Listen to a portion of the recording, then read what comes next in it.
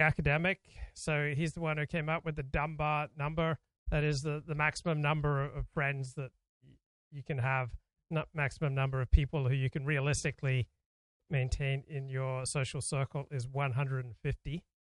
And he came out with a book in 2021 called Friends, Understanding the Power of Our Most Important Relationships. And in the book, he lists the 7 pillars of friendship. And to boil it down, the more things you have in common, the more likely you will be to have friends. So I notice when I go back to Australia, I feel more in common and I feel more at ease with people than I do in the United States. So it's a more homogeneous society and people have a similar sense of humor, which is another one of the 7 pillars. So similar personality, similar sense of humor, similar ethnic group, similar taste in music. Okay, these are all some of the 7 pillars of friendship. And I noticed when I was in Australia for 2 months, I'd walk down the street and I just felt more in common with people as I just passed them in the street or say good day in the street. It was easy to strike up conversations. So I've lived 90% of my life in the United States, yet that early imprinting from 9 of my first 11 years being in Australia is still very much in my psychology. On the other hand, when I was in outback Australia and I'd run into a Jew, I would be overjoyed. And I only converted to Judaism at age 27. So that got written into my psychology. So what's so important about friendship, right? And very basic beginning here, we tend to underestimate the significance of psychological well-being as the bedrock on which our success in life is founded. So when you're happy or angry or sad or mad, that's going to have a profound effect on how you think about the world. And you see this with the distant right, the despair that pervades many of the people who populate more extreme forms of politics. You see how that despair leads them to feeling alienated from everyone around them, and then to feeling hopeless, and to then needing some form of connection with other people. And so if they can't have friendly, loving connection, then they want to be noticed. If you can't be noticed, then you just become increasingly hateful until people are forced to acknowledge your presence. So if our sense of well-being is significantly diminished, we are likely to slide into depression, which leads to a downward spiral into ill health. If our mood is positive and everything is upbeat, we're not only more willing to engage with others socially, but we approach everything we do with optimism and enthusiasm. We'll work harder to get even the most boring tasks done. It isn't hard to see how happiness, sense of positivity, and a can-do attitude can spread rapidly through a population. So if you connect with other people so that you create this shared reality, all right, and then you develop a rhythm.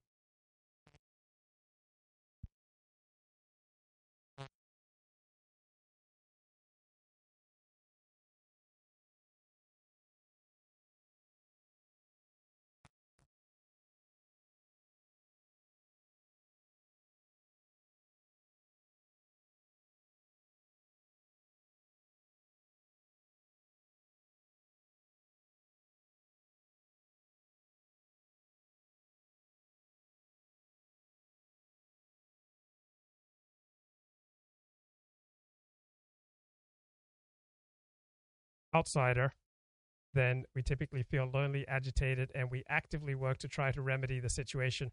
Few of us could cope with living completely isolated on a desert island with no prospect of rescue. So loneliness takes its toll on us.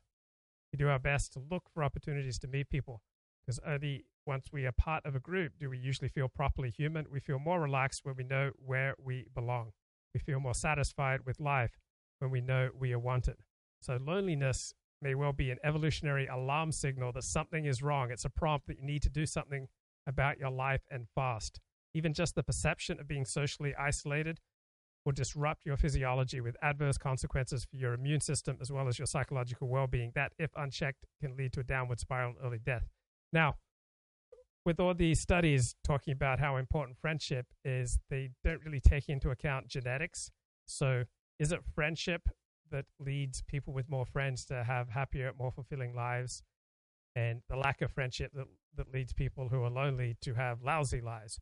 Or is it the people with a certain genetic predisposition, all right, the same genetic predisposition that makes people more successful and more socially well-adjusted and these people to be more outgoing, to have a more socially effective personality. So to be a little more outgoing than introverted, to be more extroverted than introverted is part of a socially effective personality. To be conscientious, to be low in neuroticism, to have openness to new experience, and to have at least a moderate to high amount of wanting to get along with other people. These are all the traits of a socially effective personality. So our personality is largely formed by our genetics. So I would suspect that happy people are genetically predisposed.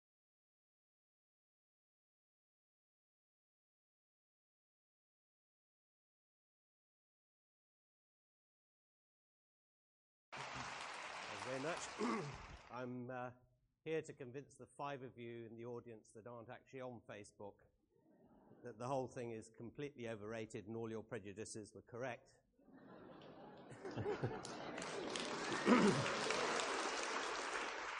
Oh my goodness.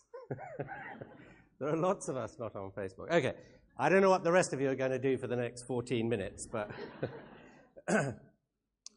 I guess at some level, I mean, this has happened before with email, I think, back in the late 80s, early 90s, and that kind of thing. But particularly when Facebook came on stream, I think there was a kind of promissory note made on the tin can by the techies that created it, which said this is going to open you up to the global village. You're going to have hundreds of thousands of friends and all over the world.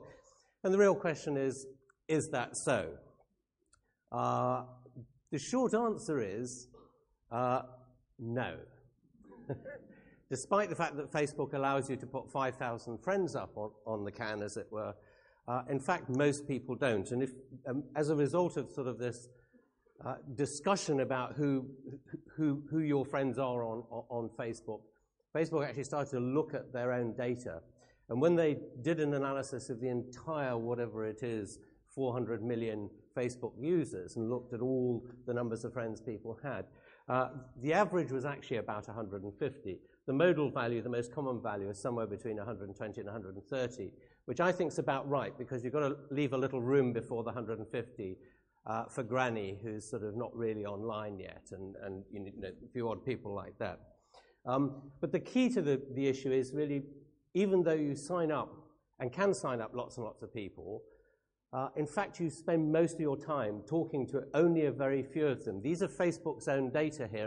Oh, I mean, I just don't think he's acquainted with the Luke Ford community, where we're filled with, you know, love and what is it that I put on my Twitter bio? Come on. Oh yeah, my tradition teaches a message of radical inclusion and love, where you sit down and learn Torah with me and learn love. Okay, this is a place of radical inclusion and love here. So we're not just any ordinary online group. All right, take things to the next level here. All right, back to this excellent book by Robin Dunbar. So when we're isolated, our brains simply don't work as well, right? And short periods of loneliness don't tend to have long-term adverse effects, but persistent loneliness correlated with increased risk of Alzheimer's disease, depression, and dementia, as well as poor sleeping habits, which in turn obviously have adverse psychological consequences. So my question is it the persistent loneliness causing all these bad things, or are all these bad things, including loneliness, part and parcel of certain genetic predispositions? So the important thing about friends is you need to have them before disaster befalls you. So I remember when I got really sick in 1988, I was basically bedridden for 6 years. And one psychiatrist later said, about 20 years later, this was Luke Ford's face-saving way of failing. He was failing at life because he didn't have enough friends. And this was his face-saving way of failing at life.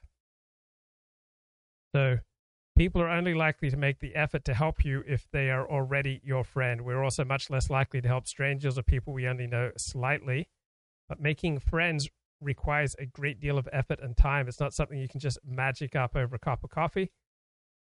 But least because everyone else is already embedded in friendship networks of their own, and to make time and room for you as a new friend means that they'll have to sacrifice a friendship with someone else.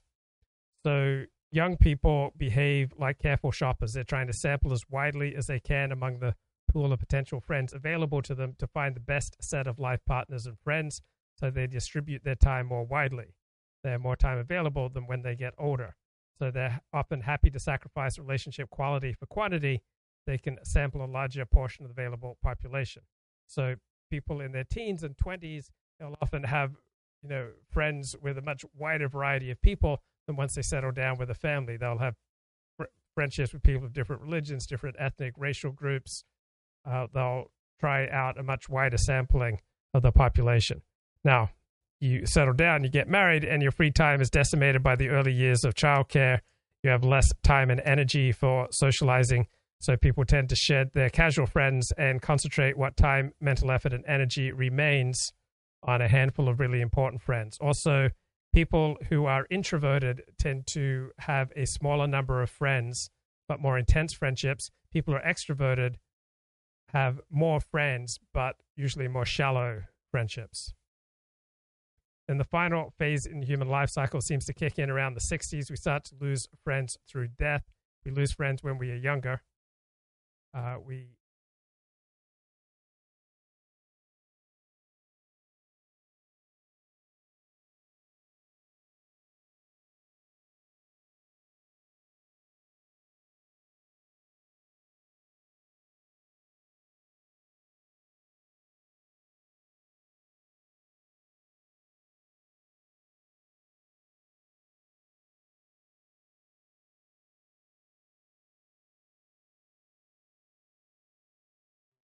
Anyone.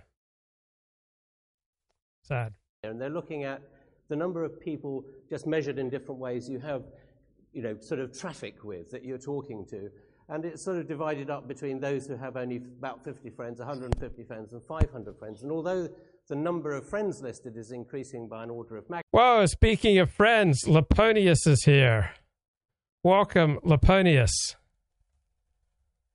Okay, so we all tend to have about the same amount of emotional capital. That is the time that we have for spending with people, spending with friends. Introverts choose to spread this thickly among just a few people. Extroverts choose to spread this thinly among many people. So extroverts tend to have friendships that are on average much weaker than those of introverts.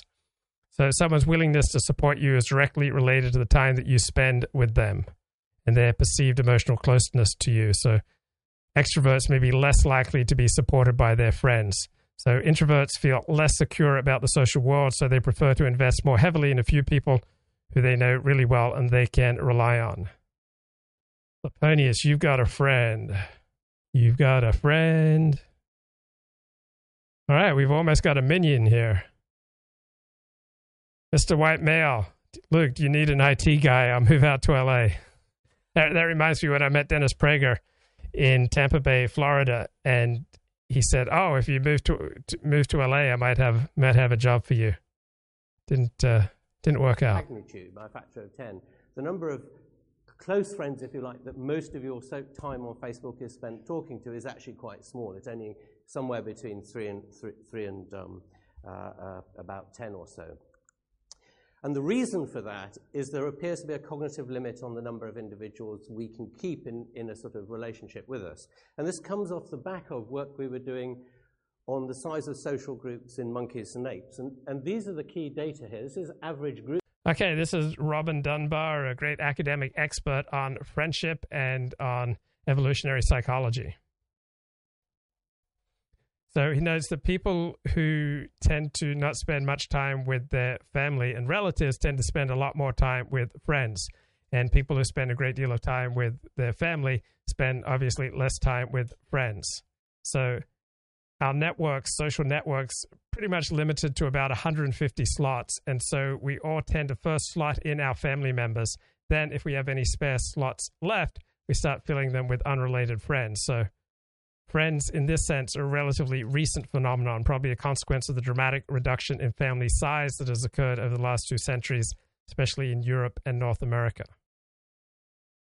So none of the 6 main kinship naming systems in the world have terms for anyone who is less closely related than cousins. So this is the natural limit for human communities. Anyone beyond that magic circle of cousins is a stranger of no particular importance. Smiling faces tell lies, and I got proof. Oh boy.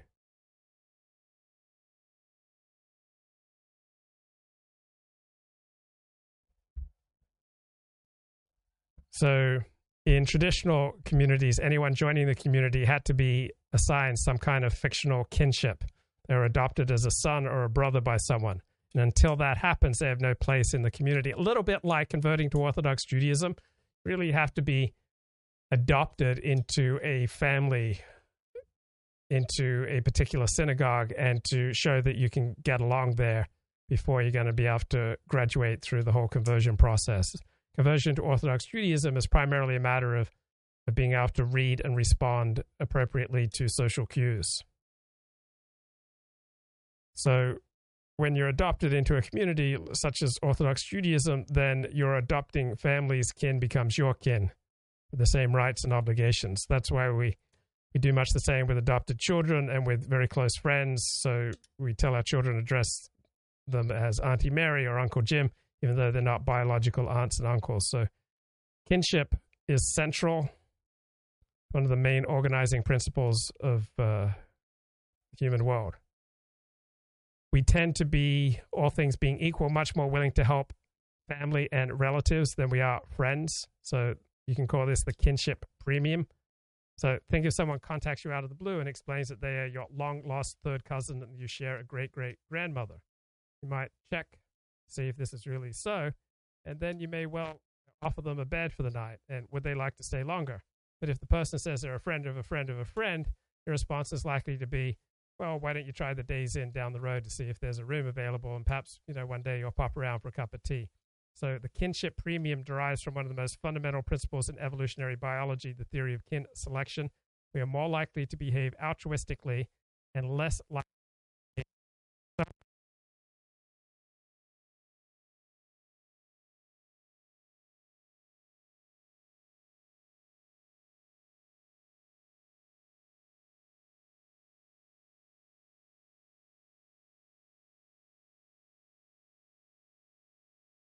to maintaining friendships than to maintaining your ties with your family and relatives. So distant family relations.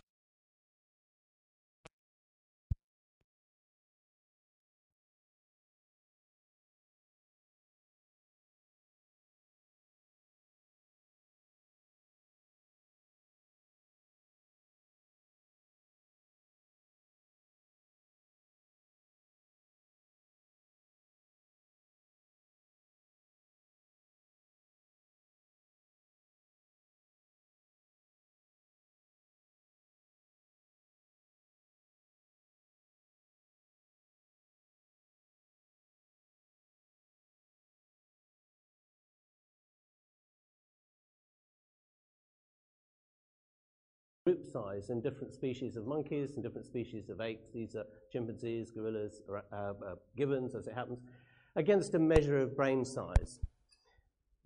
And you can see, particularly for the apes, this is a very clear line. This block here turns out to be 3 separate grades, rather than defined grades.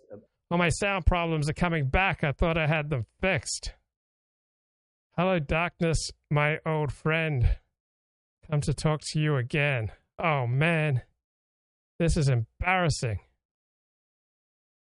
I only have one friend, Luke Ford. I have thousands of pictures of him on a wall in a secret room at home. I disagree, Luke. I have thousands of good friends here on MySpace. Look, can we get an update video on Millennial Woes? Your videos on him were hilarious. Yeah, what's going on with Millennial Woes these days?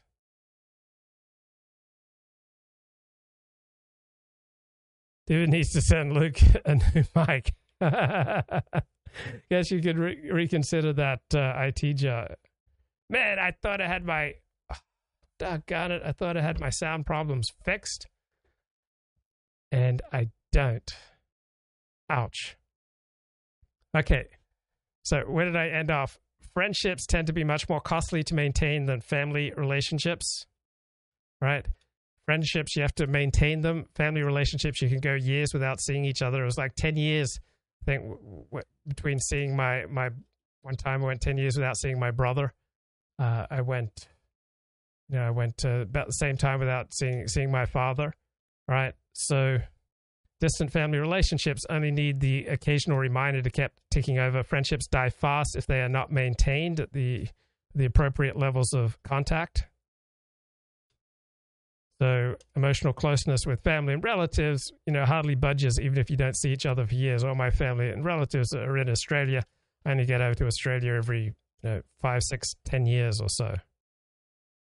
And then there's one group of people who sit uncomfortably between family and friends, and those are the in-laws, relatives by marriage. So in a bonded social group, your friends keep an eye on you and make sure they stay with you even if you decide to wander off. So this even applies online, all right? If you got friends and you're doing, weird, quirky, disturbing stuff online, if you've got real friends, they'll try to rein you in.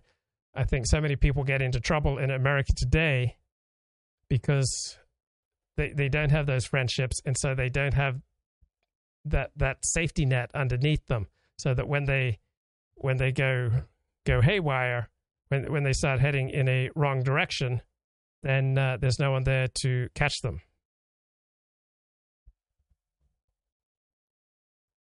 So brain size positively correlated with the size of friendship circle. So you can maintain more friendships if you have a bigger brain. And also maintaining friendships, developing friendships will also tend to enlarge white matter in your brain. Women tend to have more friends than men.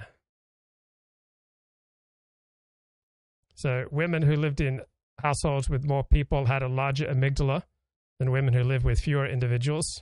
But there's no effect of household size on amygdala size for males. Men in larger households had larger orbitofrontal cortices, whereas women exhibited no consistent pattern.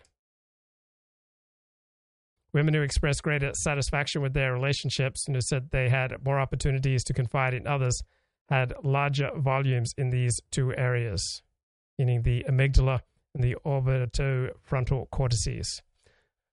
And then there's a poignant moment in a BBC TV documentary on autism where an 11-year-old boy with Asperger's syndrome turns to his mother and asks, "What is a friend, Mummy? Can I have one?" And then after a pause playing with his toys, "How do I get a friend?" So he understood that the children he mixed with called each other friends. And there seemed to be some mysterious process involved he did not quite fully understand. How do you go about getting a friend? He'd tried asking other children to be his friend, but it didn't seem to work. He didn't really know why, and now he is genuinely stumped. So the autistic tend to understand less about what's going on around them than is really there. They're not really seeing the emotional dimension to the interactions around them, while the paranoid tend to read far more into interactions and other people than is really there. So a lot of us are like this autistic boy. We all have moments of puzzlement when our overtures of friendship are rejected. A friend lets us down. We don't understand why. We all have these moments of social anguish. They're an important aspect of friendship. Friends are not all that easy to acquire and to maintain.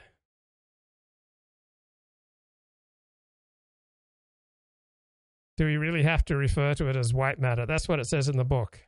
Look, you need to become an influencer within your kahila. Most complex social group of all is a honeybee colony, says Laponius. There you find hierarchy and respect. So what is going on with millennial woes, gentlemen?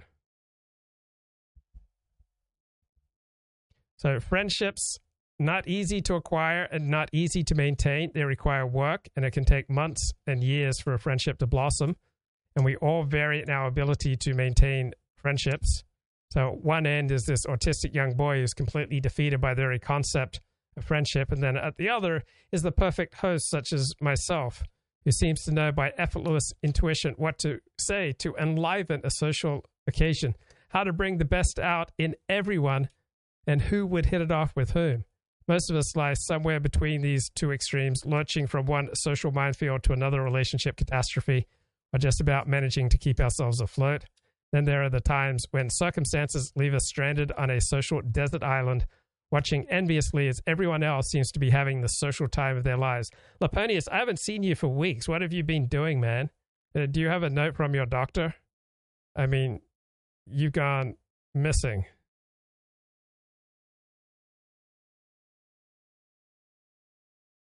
I hope you've been out there making a lot of money, man. So the human social world is the most complex phenomenon in the observed universe, perhaps far more complex than the mysterious processes that create stars and engineer the orbits of the planets. Social skills that make this world possible are astonishingly sophisticated, yet we take them for granted and hardly ever give them a second thought. So if you want to know how someone really thinks of you, check out how they touch you. There is an honesty about touch that cannot be matched by any other sense, right? The penis never lies. Certainly a great deal more honesty than can be inferred from the words that they may speak to you. A touch is worth 1,000 words. A bit like this. But the key thing is if you plug humans into this regression equation, and the human brain data are from the same data set as all the primate data, we get a predicted value of the great ape equation of about 150. That's what's now. Okay, Laponius says that making a living is a demanding mistress. Making a living, earning money, as long as it's done legally and ethically, I think is about the most ennobling thing that you can do. You would tend to, meet people, tend to get along with people. You'll be very much ensconced in reality, because if you're not in reality, you won't be making a living. You make money by meeting other people's needs. It's good for your mindset. It's good for your social circle. It's good for your bank account. It's good for your self-esteem. So touch is intensely intimate in a way that no other sense is. Words are slippery, right? We're all pretty much skilled at lying, but the way someone puts their hand on your shoulder or strokes your arm says a great deal more about how they view their friendship with you than anything else that they could do. I remember I met this woman at an Orthodox synagogue, and I went out with her, and she told me about she got 2 abortions, and then she invited me to a party at I think break it Yom Kippur fast at her house, and I think I made an inappropriate joke, and she explained to the table that Luke likes inappropriate humor, and I've never forgotten the feel of her hand. She put her hand on my leg at one point, and it was just such a warm, cozy, soft, feeling. It was like such an intimate, beautiful touch that it made me forget about all the abortions that she'd had.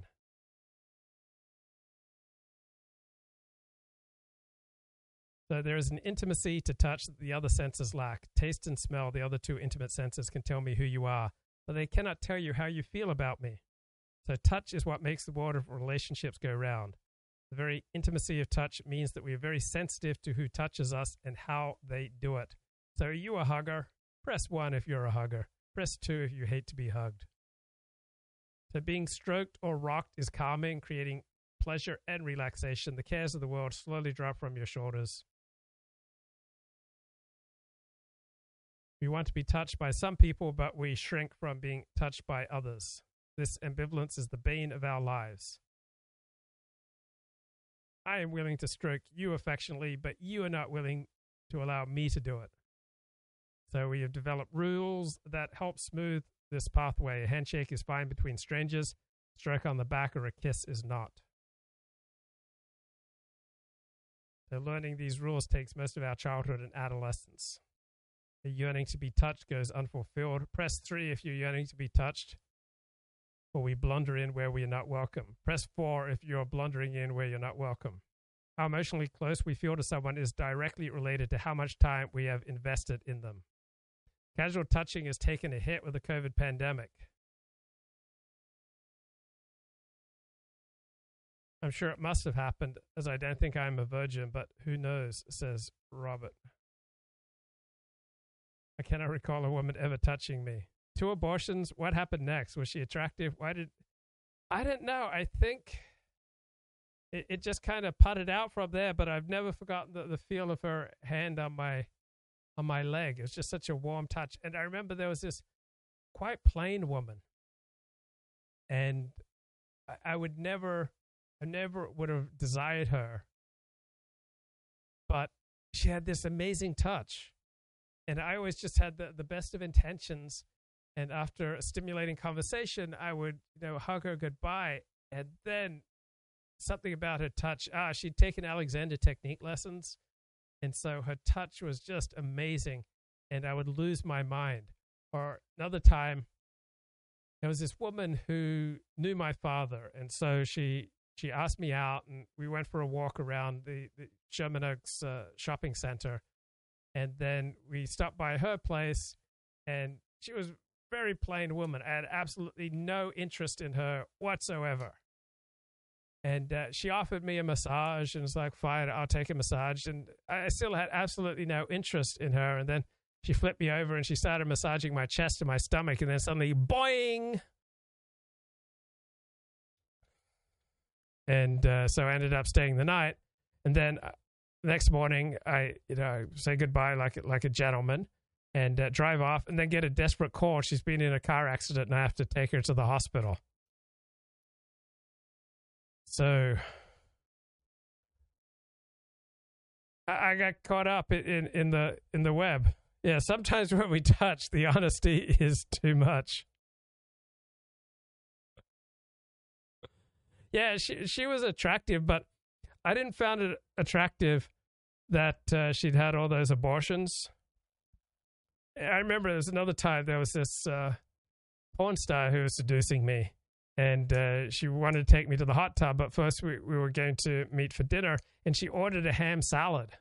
And she was like this big-breasted porn star who had a degree in English. So she was erudite, she knew English literature, she was funny, she was young, she was hot. She's taking me to the hot tub. But she orders this ham salad, and it just completely removes any sexual desire that I have for her.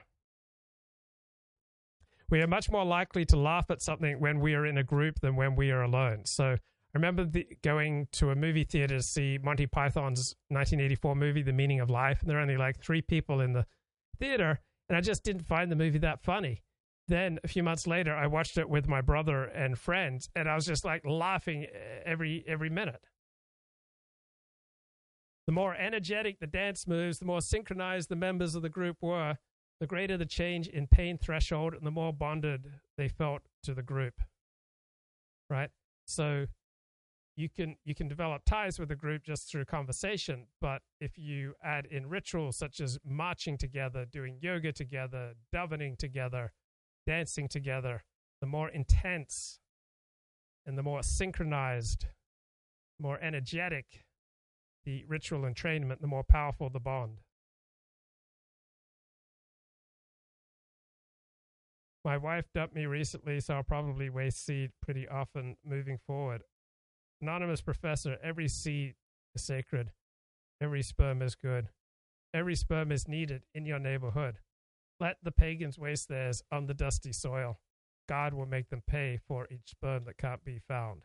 So my life dramatically improved when I enacted a complete cessation of wanking. So I have not had a wank since June of 2013. Like, how do you think I became this transcendent spiritual master? No wanking. Like, when you meet me, you'll be glad to shake my hand, because this is not a hand that is engaged in self-abuse for 9 years, right? 9 years I have been wank-free, no FAP, right? It's the greatest thing. Like, the first couple of weeks were hard, but I felt an increased sense of confidence, and I started seeing things more clearly, and I wasn't like storing up, erotic scenarios that I could use later. And so I was able to start talking to women more like human beings, and I felt that I was master of my own domain. So I felt better about myself. So my self-esteem improved. I felt like I had more discipline. I just felt better. Like, colors were brighter. Everything started going better in my life once I completely ceased masturbating. Wasting seeds creates demonic spirits.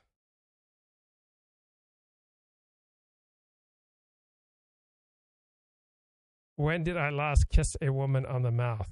Oh, please, I'm an old-fashioned gentleman. I'm not the type of bloke who will kiss and tell.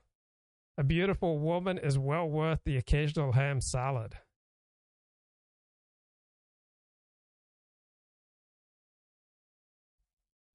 All right, anonymous professor says it hurts. Yeah, I can imagine losing one's spouse, but pain shared is half pain, and joy shared is twice the joy. So the number of close friends you have is closely correlated with how engaged you are with your community, the level of trust you have in those among whom you live, your sense of how worthy your life is, and how happy you feel. So most of the relationships between these variables work both ways. Increase the sense of community engagement and increases your sense that life is worthwhile. Increase your sense that life is worthwhile. It increases how engaged you become with the community. Right? Do more eating and drinking with other people, you'll feel happier. Social eating tends to influence the number of close friends we have and our sense of life satisfaction. Right? That's probably the most dramatic thing you can do to increase the number of friends you have and your sense of life satisfaction. Do more eating and drinking with other people. Drinking socially influences our sense of engagement with the community and our trust in its members most directly. So engaging in these activities with others strengthens our membership in the wider community, elevates our general sense of well-being and our satisfaction with life, and through these, our health. There's one behavior without which both a conversation and a relationship would be deadly dull. It is surely a smile. Everyone smiles in the same language. So the limit of 4 for a conversation is a remarkably robust effect.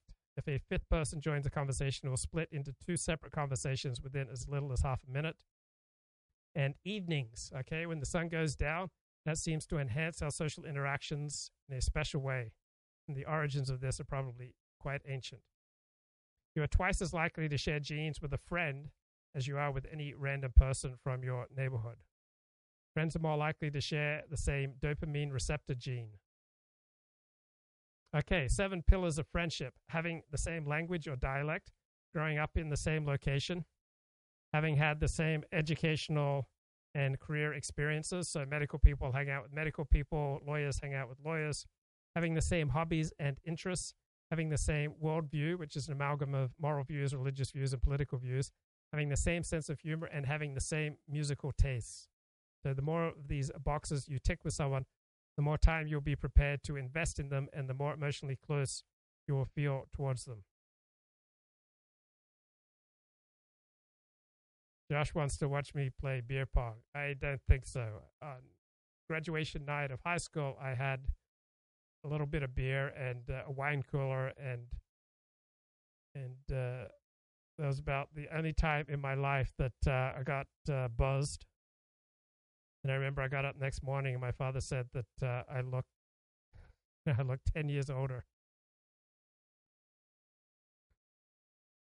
Okay, so the more of these boxes, 7 pillars of friendship, right? It's having the same language, same growing up in the same location, same educational career experiences, same hobbies and interests, same worldview, same sense of humor, same musical tastes.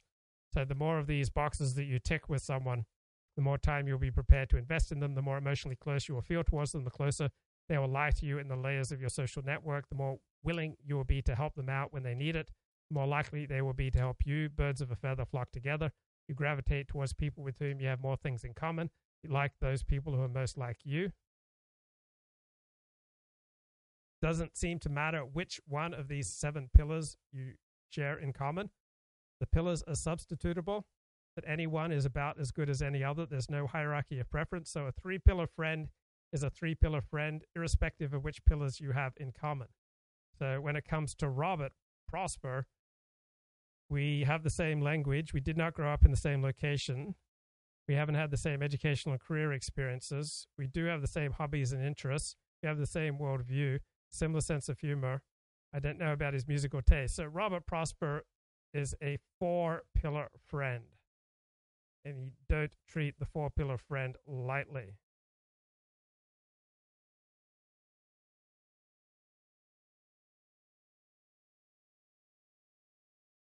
Robert says, I drink less alcohol than the average Muslim or Mormon. When you first meet someone new, you may invest a lot of time in them. You may catapult them into one of your inner circles so that you can evaluate where they lie on the 7 pillars. That takes time, but once you know where they stand, you can then reduce the time you devote to them to a level appropriate to the number of pillars you have in common. So anyone with a 7-pillar friendship or even a 6-pillar friendship, what is that like? As a result, they quietly slide back down through the layers to settle out in the layer appropriate to that number. The friendships are born and not made. You just have to find them. So knowing how to recognize a member of your community cuts through the long-winded process of getting to know someone by having to spend half a lifetime with them. I know you're a member of my community because I instantly recognize your dialect the moment you speak. When I hear a fellow Aussie, it's like, oi, oi, oi. You know the same streets and the same pubs I know. You know the same jokes. You belong to the same religion. So any of these is a rough and ready guide to a shared history. Any one of them will mark you out as someone I can trust because I know how you think. We grew up in the same place. We absorbed the same mores, same attitudes to life and to the wider world. I don't have to explain my jokes to you because you get them right away. I don't even have to finish the punchline because you know the same jokes as me. You even know the way the joke is constructed. So this harks back to community we grew up in. That accounts for the extraordinary attachment that many of us feel to home, the place where we grew up, even decades after we moved away. So you can tell a massive amount about a person from just the first sentence. The timbre of their voice, the confidence or lack thereof in their voice, the dialect, the accent. In Britain, we can identify where they come from and which social class they belong to in just one sentence. So all societies are social contracts. So freeloaders who take the benefits of the contract but avoid paying the costs erode trust in other members of the community. So think of a dialect as a supermarket barcode exhibited on your forehead. Each individual checks out the barcodes of the people they meet and he agrees to form relationships their respective barcodes match. Meeting people we don't know, strangers, is a fact of life. That is how we make new friends, but we don't want to waste time checking out how they sit on each of the 7 pillars of friendship. If we did that for each new person we met, there wouldn't be enough time in the day. So we want a simple rubric for deciding whether it's worth investing time and effort getting to know them better. So what's the best criteria? So do we go to shore? Do we work in the same field? Do we have it come from the same place? Right? We judge strangers based on the 7 pillars.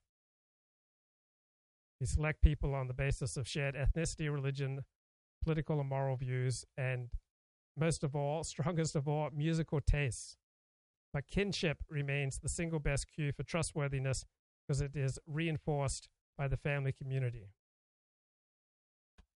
Known as Dunbar's number. Ironically, it was so christened on Facebook. And if you were the person who did that, and you're here today, thank you very much for making my career.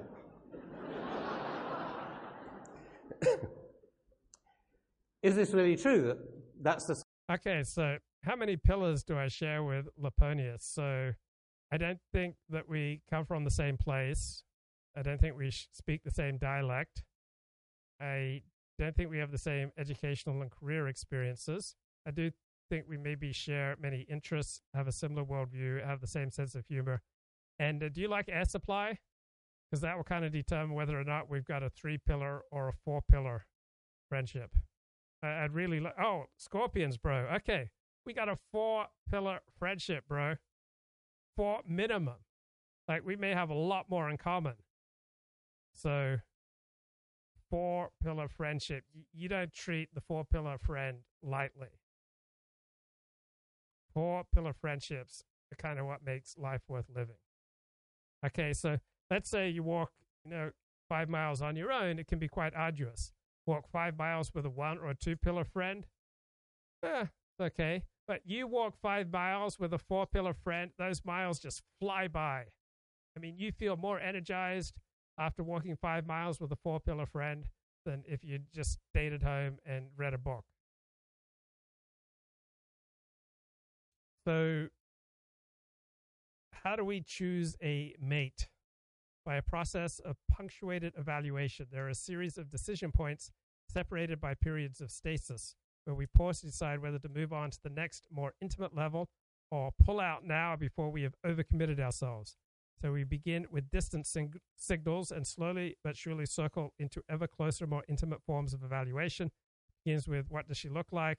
How well do they move, dance, play? If they pass this initial test, we arrange to spend more time with them, successively evaluating cues based on speech, smell, and taste. I remember this one woman I was getting increasingly attracted to, but I was kind of put off that she perspired quite a bit. I just didn't remember this before. I'd never really romanced a sweater. Like, have you ever romanced a woman who perspired above average, so that there was sweat under her arms and coming down her face? It was a little disconcerting. On the other hand, she was like the best looking woman that I'd ever dated. So, we lasted another year. We broke up 5 times. She broke up with me 5 times.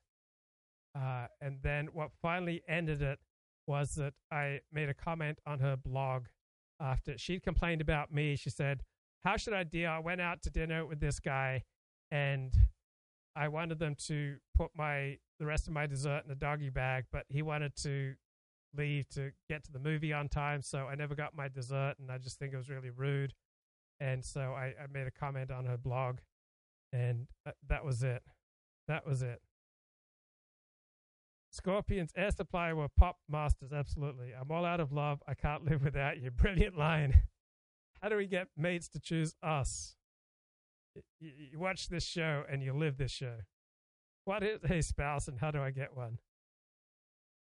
I'm listening to the Blackout album while listening to 40. It's better that way.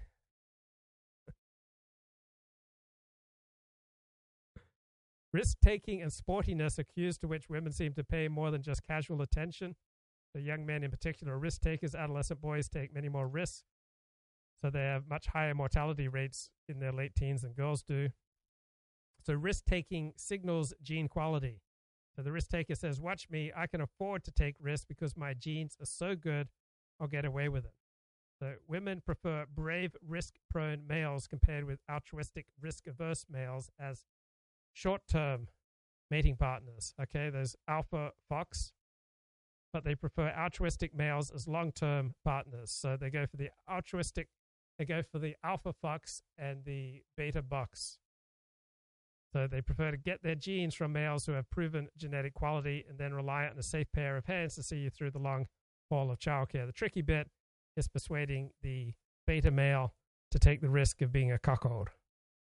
So homophily, that means the more you have in common with someone, underpins successful romantic relationships as much as it does successful friendships. Men will drop their standards of mate choice as the sex ratio becomes increasingly male biased. And they will raise their standards, at least for long-term mates, when the sex ratio becomes more female biased, when men are in short supply. Men switch to more casual sex when they are in the minority, when women are forced to compete for men and can exert less power over them. When there are fewer women available and men are forced to compete for women, men become more willing to accept committed relationships.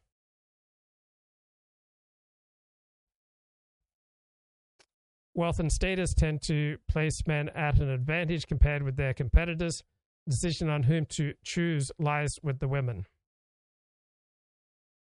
So how do the two sexes allocate their phone calls to the two people they call most often? So in early adolescence, a woman's best friend is likely to be another female, but after age 18, switches to become increasingly male, reaching a peak in the early 20s, then remain relatively stable until age 40, after which it falls rapidly to become female again around age 55, then remains consistently female biased into old age. Men follow a reciprocal but slightly different pattern. After a male biased preference during adolescence, a male's main core partner becomes increasingly female biased up to the age of 30, after which it declines steadily towards a low level of female bias similar to that exhibited by females.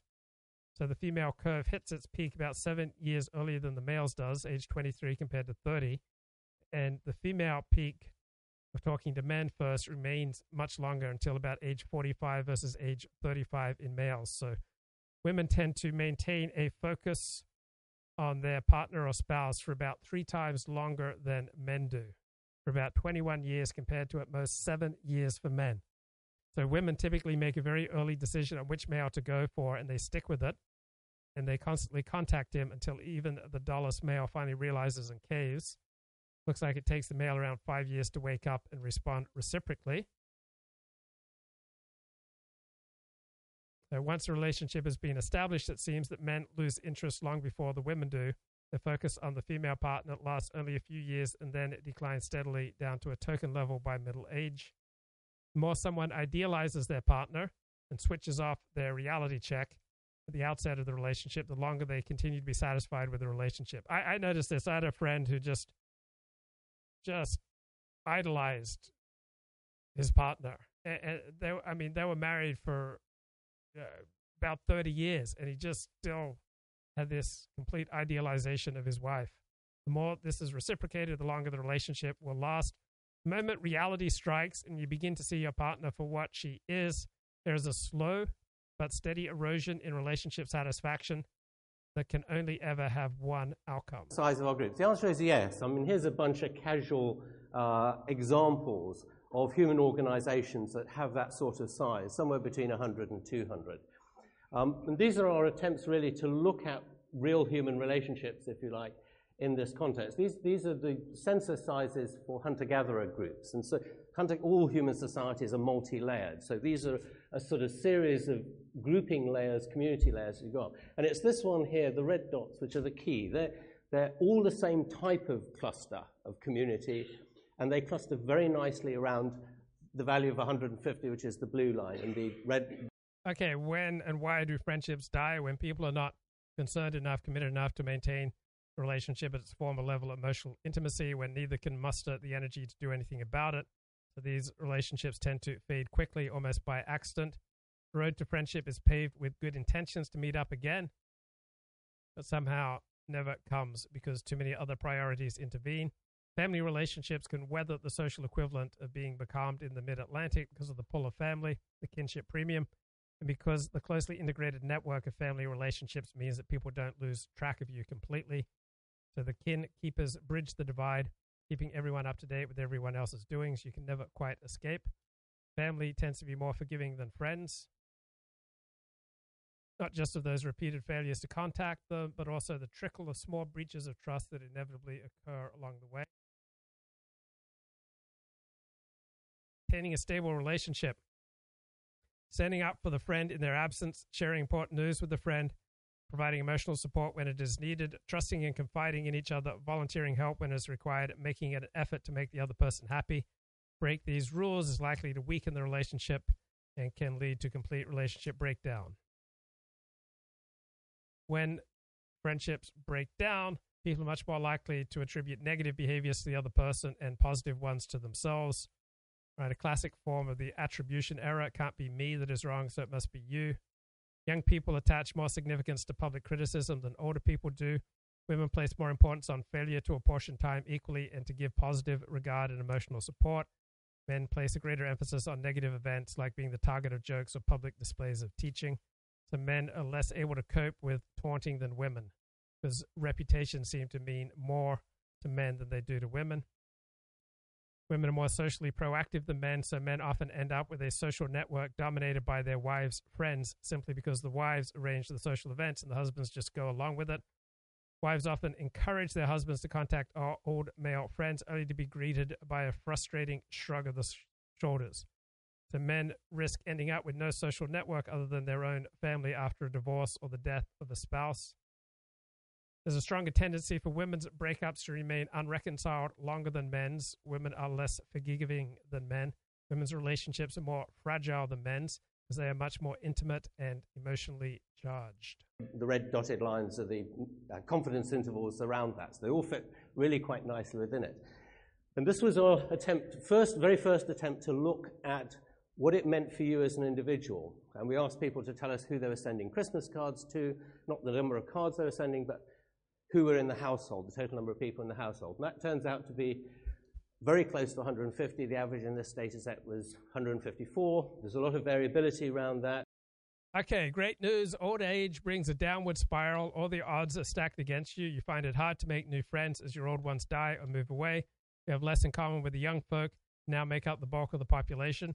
Your declining energy makes you less willing to go out as often. You're less able to take part in physical activities. Your failing cognition makes it harder to respond wittily or as engagingly as you once did in conversation, making you less interesting as a social companion because you're not familiar with the topics that interest people now because you have not kept up with social and political developments or the jokes of the latest stand-ups. Having an impoverished social life has adverse consequences for your cognitive well-being as well as your physical health. This increases the risk of dementia as well as physical illnesses that require hospitalization. Physical mobility, lack thereof, causes our withdrawal from social interaction in old age. We just find it harder to get to places where people gather socially. We eventually become housebound. And then we turn to the internet. Some of us are incredibly mean and don't send any cards at all. Some people send them to their butcher and their baker and their lawyer and all those kind of important people. But the key is that it's nicely peaked here around 150. It turns out that the reason for that is it's a problem with your brain. And we've been able to show with neuroimaging studies and a series of neuroimaging studies, and these have now been replicated by other people, so the effect really is quite robust, is that the number of friends you have is essentially a function of the size of this bit of the brain up here, right above the eyes. That's the bit that's hugely important in managing social interactions, it turns out. Yeah, I noticed dumber people tend to have fewer friends. It's not an exact correlation, but generally speaking, at every level of IQ, the more intelligent you are, the less likely you are to be subverted by various mental health maladies. The other bits that are critical along the temporal lobe here, just sort of behind the ear, as it were, inside the skull from the ear. And it's the sort of circuitry between these two that makes up this kind of social cognition circuit. Okay, let's learn about laughter, love, and social cohesion.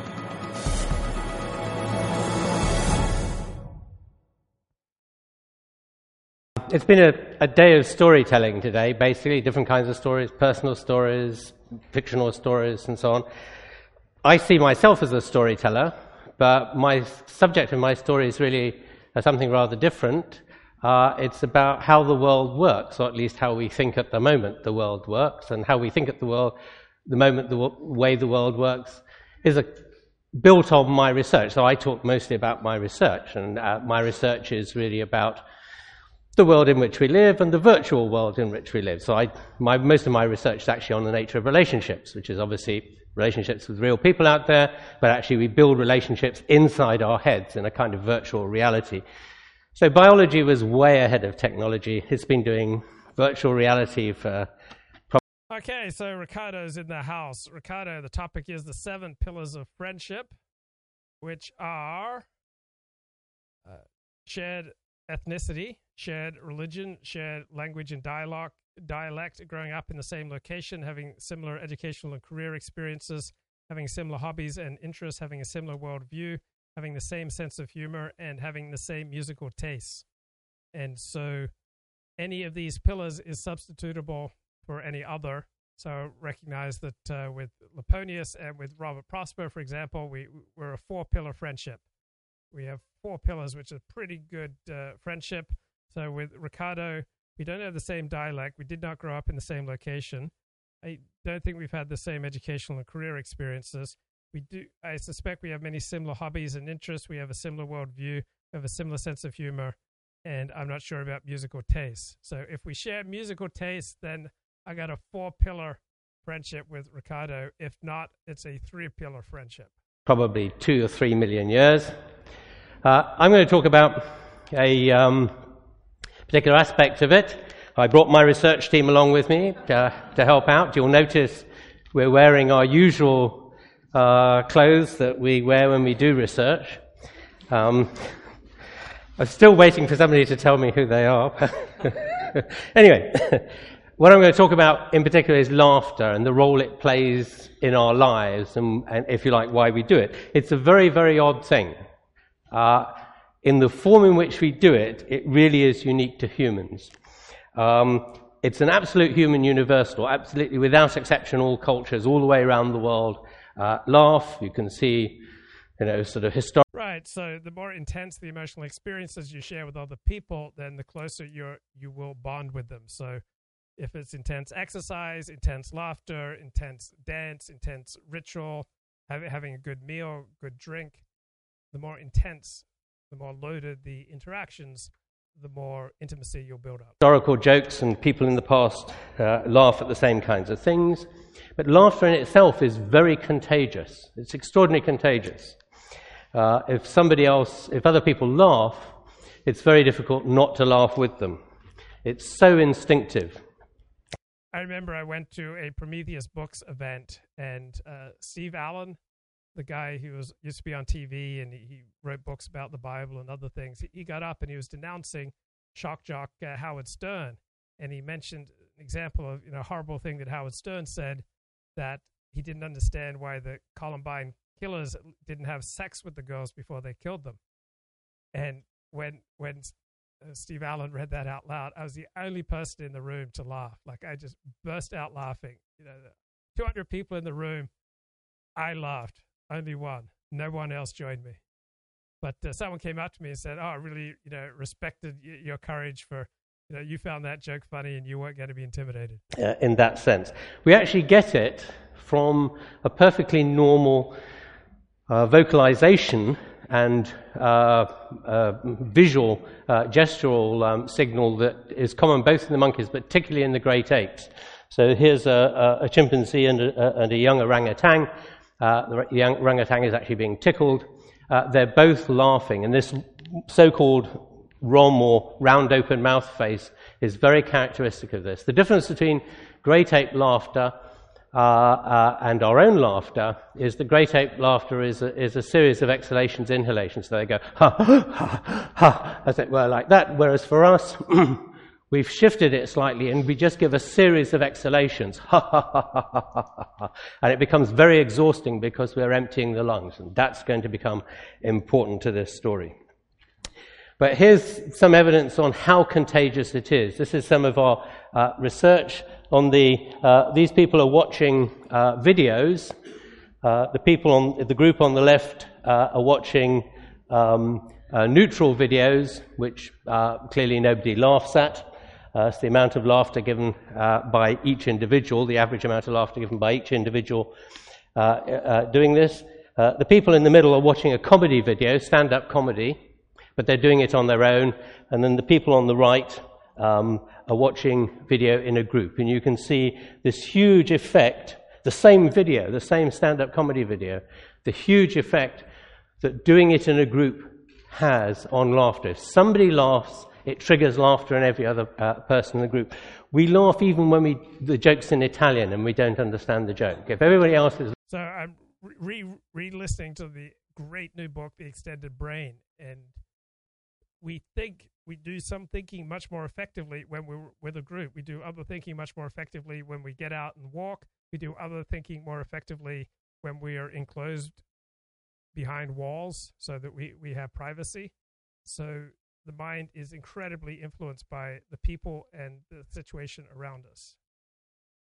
Laughing, we can't help it. Okay, here's an indication of just how important laughter is in the sense of your relationship, the interaction, as it were. And Elliot Blatt says, how does group sex affect friendship? It tends to blow things up. Not many people in the porn industry were able to sustain their relationships. So I'm not sure sharing double penetration is going to be the secret to building lasting friendships with other blokes. But feel free to share your experiences. That you're having with somebody. So this is a study we did in which we asked people at the end of each day to rate on a very kind of simple happiness scale, a standard happiness scale from psychology, how satisfied you are, how contented you were with that particular... Right. If you're laughing with someone, then you're in a good place with them. But if there's no laughter between you, then your relationship's probably in trouble. That's my experience. Interaction with one of your 5 closest friends, and to specify whether you did it or which technique. Josh Randall says, I'm an island of consciousness. I need no one to be fully realized. You're missing out, Josh. You are missing out. We need other people. We need community. We need dance partners. We need prayer partners. We need Bible study partners. We need recovery partners. We need exercise partners. Technology, as it were, you used, whether it was a face-to-face interaction, an interaction by Skype, an interaction on the phone, an interaction by instant messaging, or by texting, or by email. And with the same group of people, right? But we also asked them to separate out those in which laughter had occurred, either real laughter or virtual laughter in the form of an emoticon or an LOL. Right, so the amount of laughter you have in your relationship is a pretty good interaction, pretty good measure of the health of that interaction. So when I started out in relationships, we've been laughing and laughing and laughing, but then as we start running into problems, the laughter ceases. And I have found that when the laughter ceases in my relationships, the relationship's going to end fairly quickly. Laugh out loud. And when you separate out the data, just look what a difference laughter has on your interaction. If you laugh, somehow it makes the interaction much warmer and you're much happier about it. Your feelings towards that person are kind of much elevated. So laughter is very important. Right. So, I mean, that's true for live streaming. If you're joining a channel and you're able to get some laughs out of it, you'll feel much more positively towards the host, even if you don't agree with him on all sorts of theological and political and moral issues. So we're here to have a chuckle. If we're having a chuckle, then we're doing a good thing. In the context of our everyday interactions. We don't choose our friends. Yeah, we don't choose our friends. We discover them, right? Friends are born and not made. You know, our health is largely the product of our genetics. Our career and social and sexual success, again, largely a product of our genetics. Our friends are made for us. This has turned out to be one of the surprises in a way of the work we've done on friendship. It turns out that the quality of friendship you have is determined by how much you share in common with that person already. So what seems to happen is you meet somebody, you invite them into your inner circle for a little bit, you go and have a few beers with them, perhaps you go out once or twice to the cinema or something, and you kind of size them up. And then, depending on how many things you share in common, determines whether that friendship will survive. And romantic friendships are developed on a similar basis. So there's a famous saying, opposites attract. But generally speaking, the more you have in common with a romantic partner, as long as you're not directly related to her, the better for the health of your relationship. Or whether it will grow. And among the many things, all of which are actually cultural, purely cultural, no personality effects or anything like that. They're purely cultural. One of the most important of these is sharing the same sense of humor. Okay, so these things that he says are just purely cultural. There's a substantial genetic component. So this is a little study we did on the internet. In fact, we got a whole bunch of people, gave them a set of jokes and asked them just to rate them. Did they think them funny or not? Simple yes or no. That gave them a kind of humor profile, right? So that's your humor signature.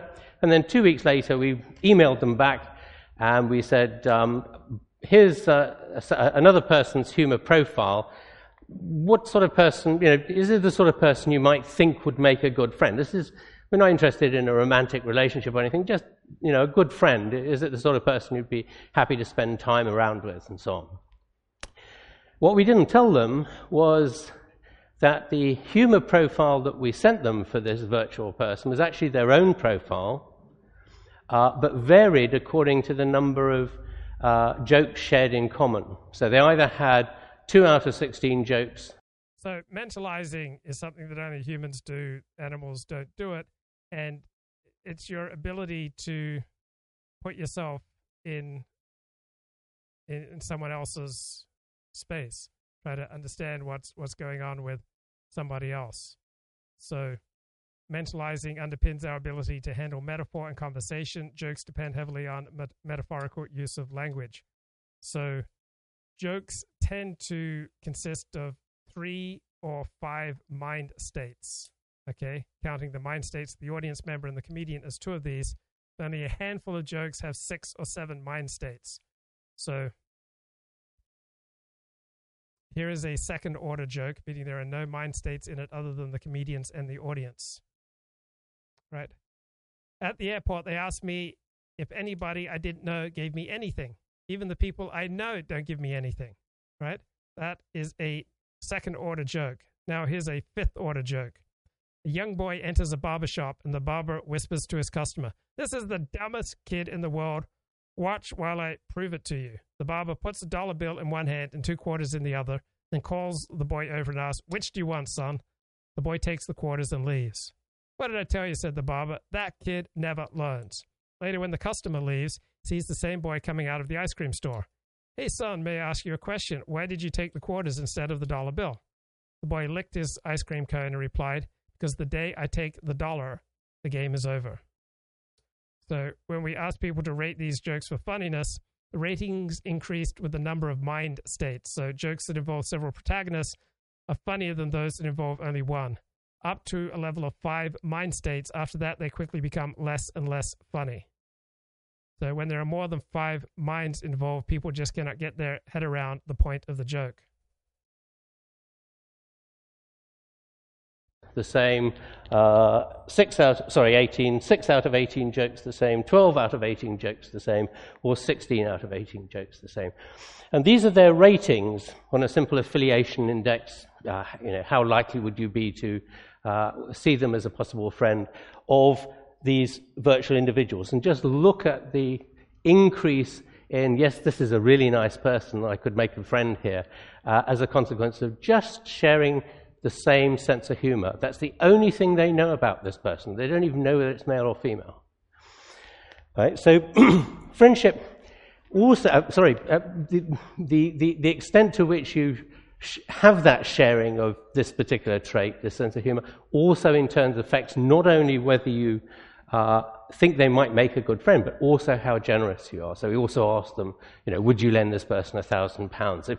If push came to shove and they suddenly had a medical problem, would you be prepared to give them a kidney, for example? And you see pretty much the same kind of effect. In other words, the people that we're most generous to are the people we we share most in common with. Okay, I think that will do it for tonight. Take care. Bye-bye.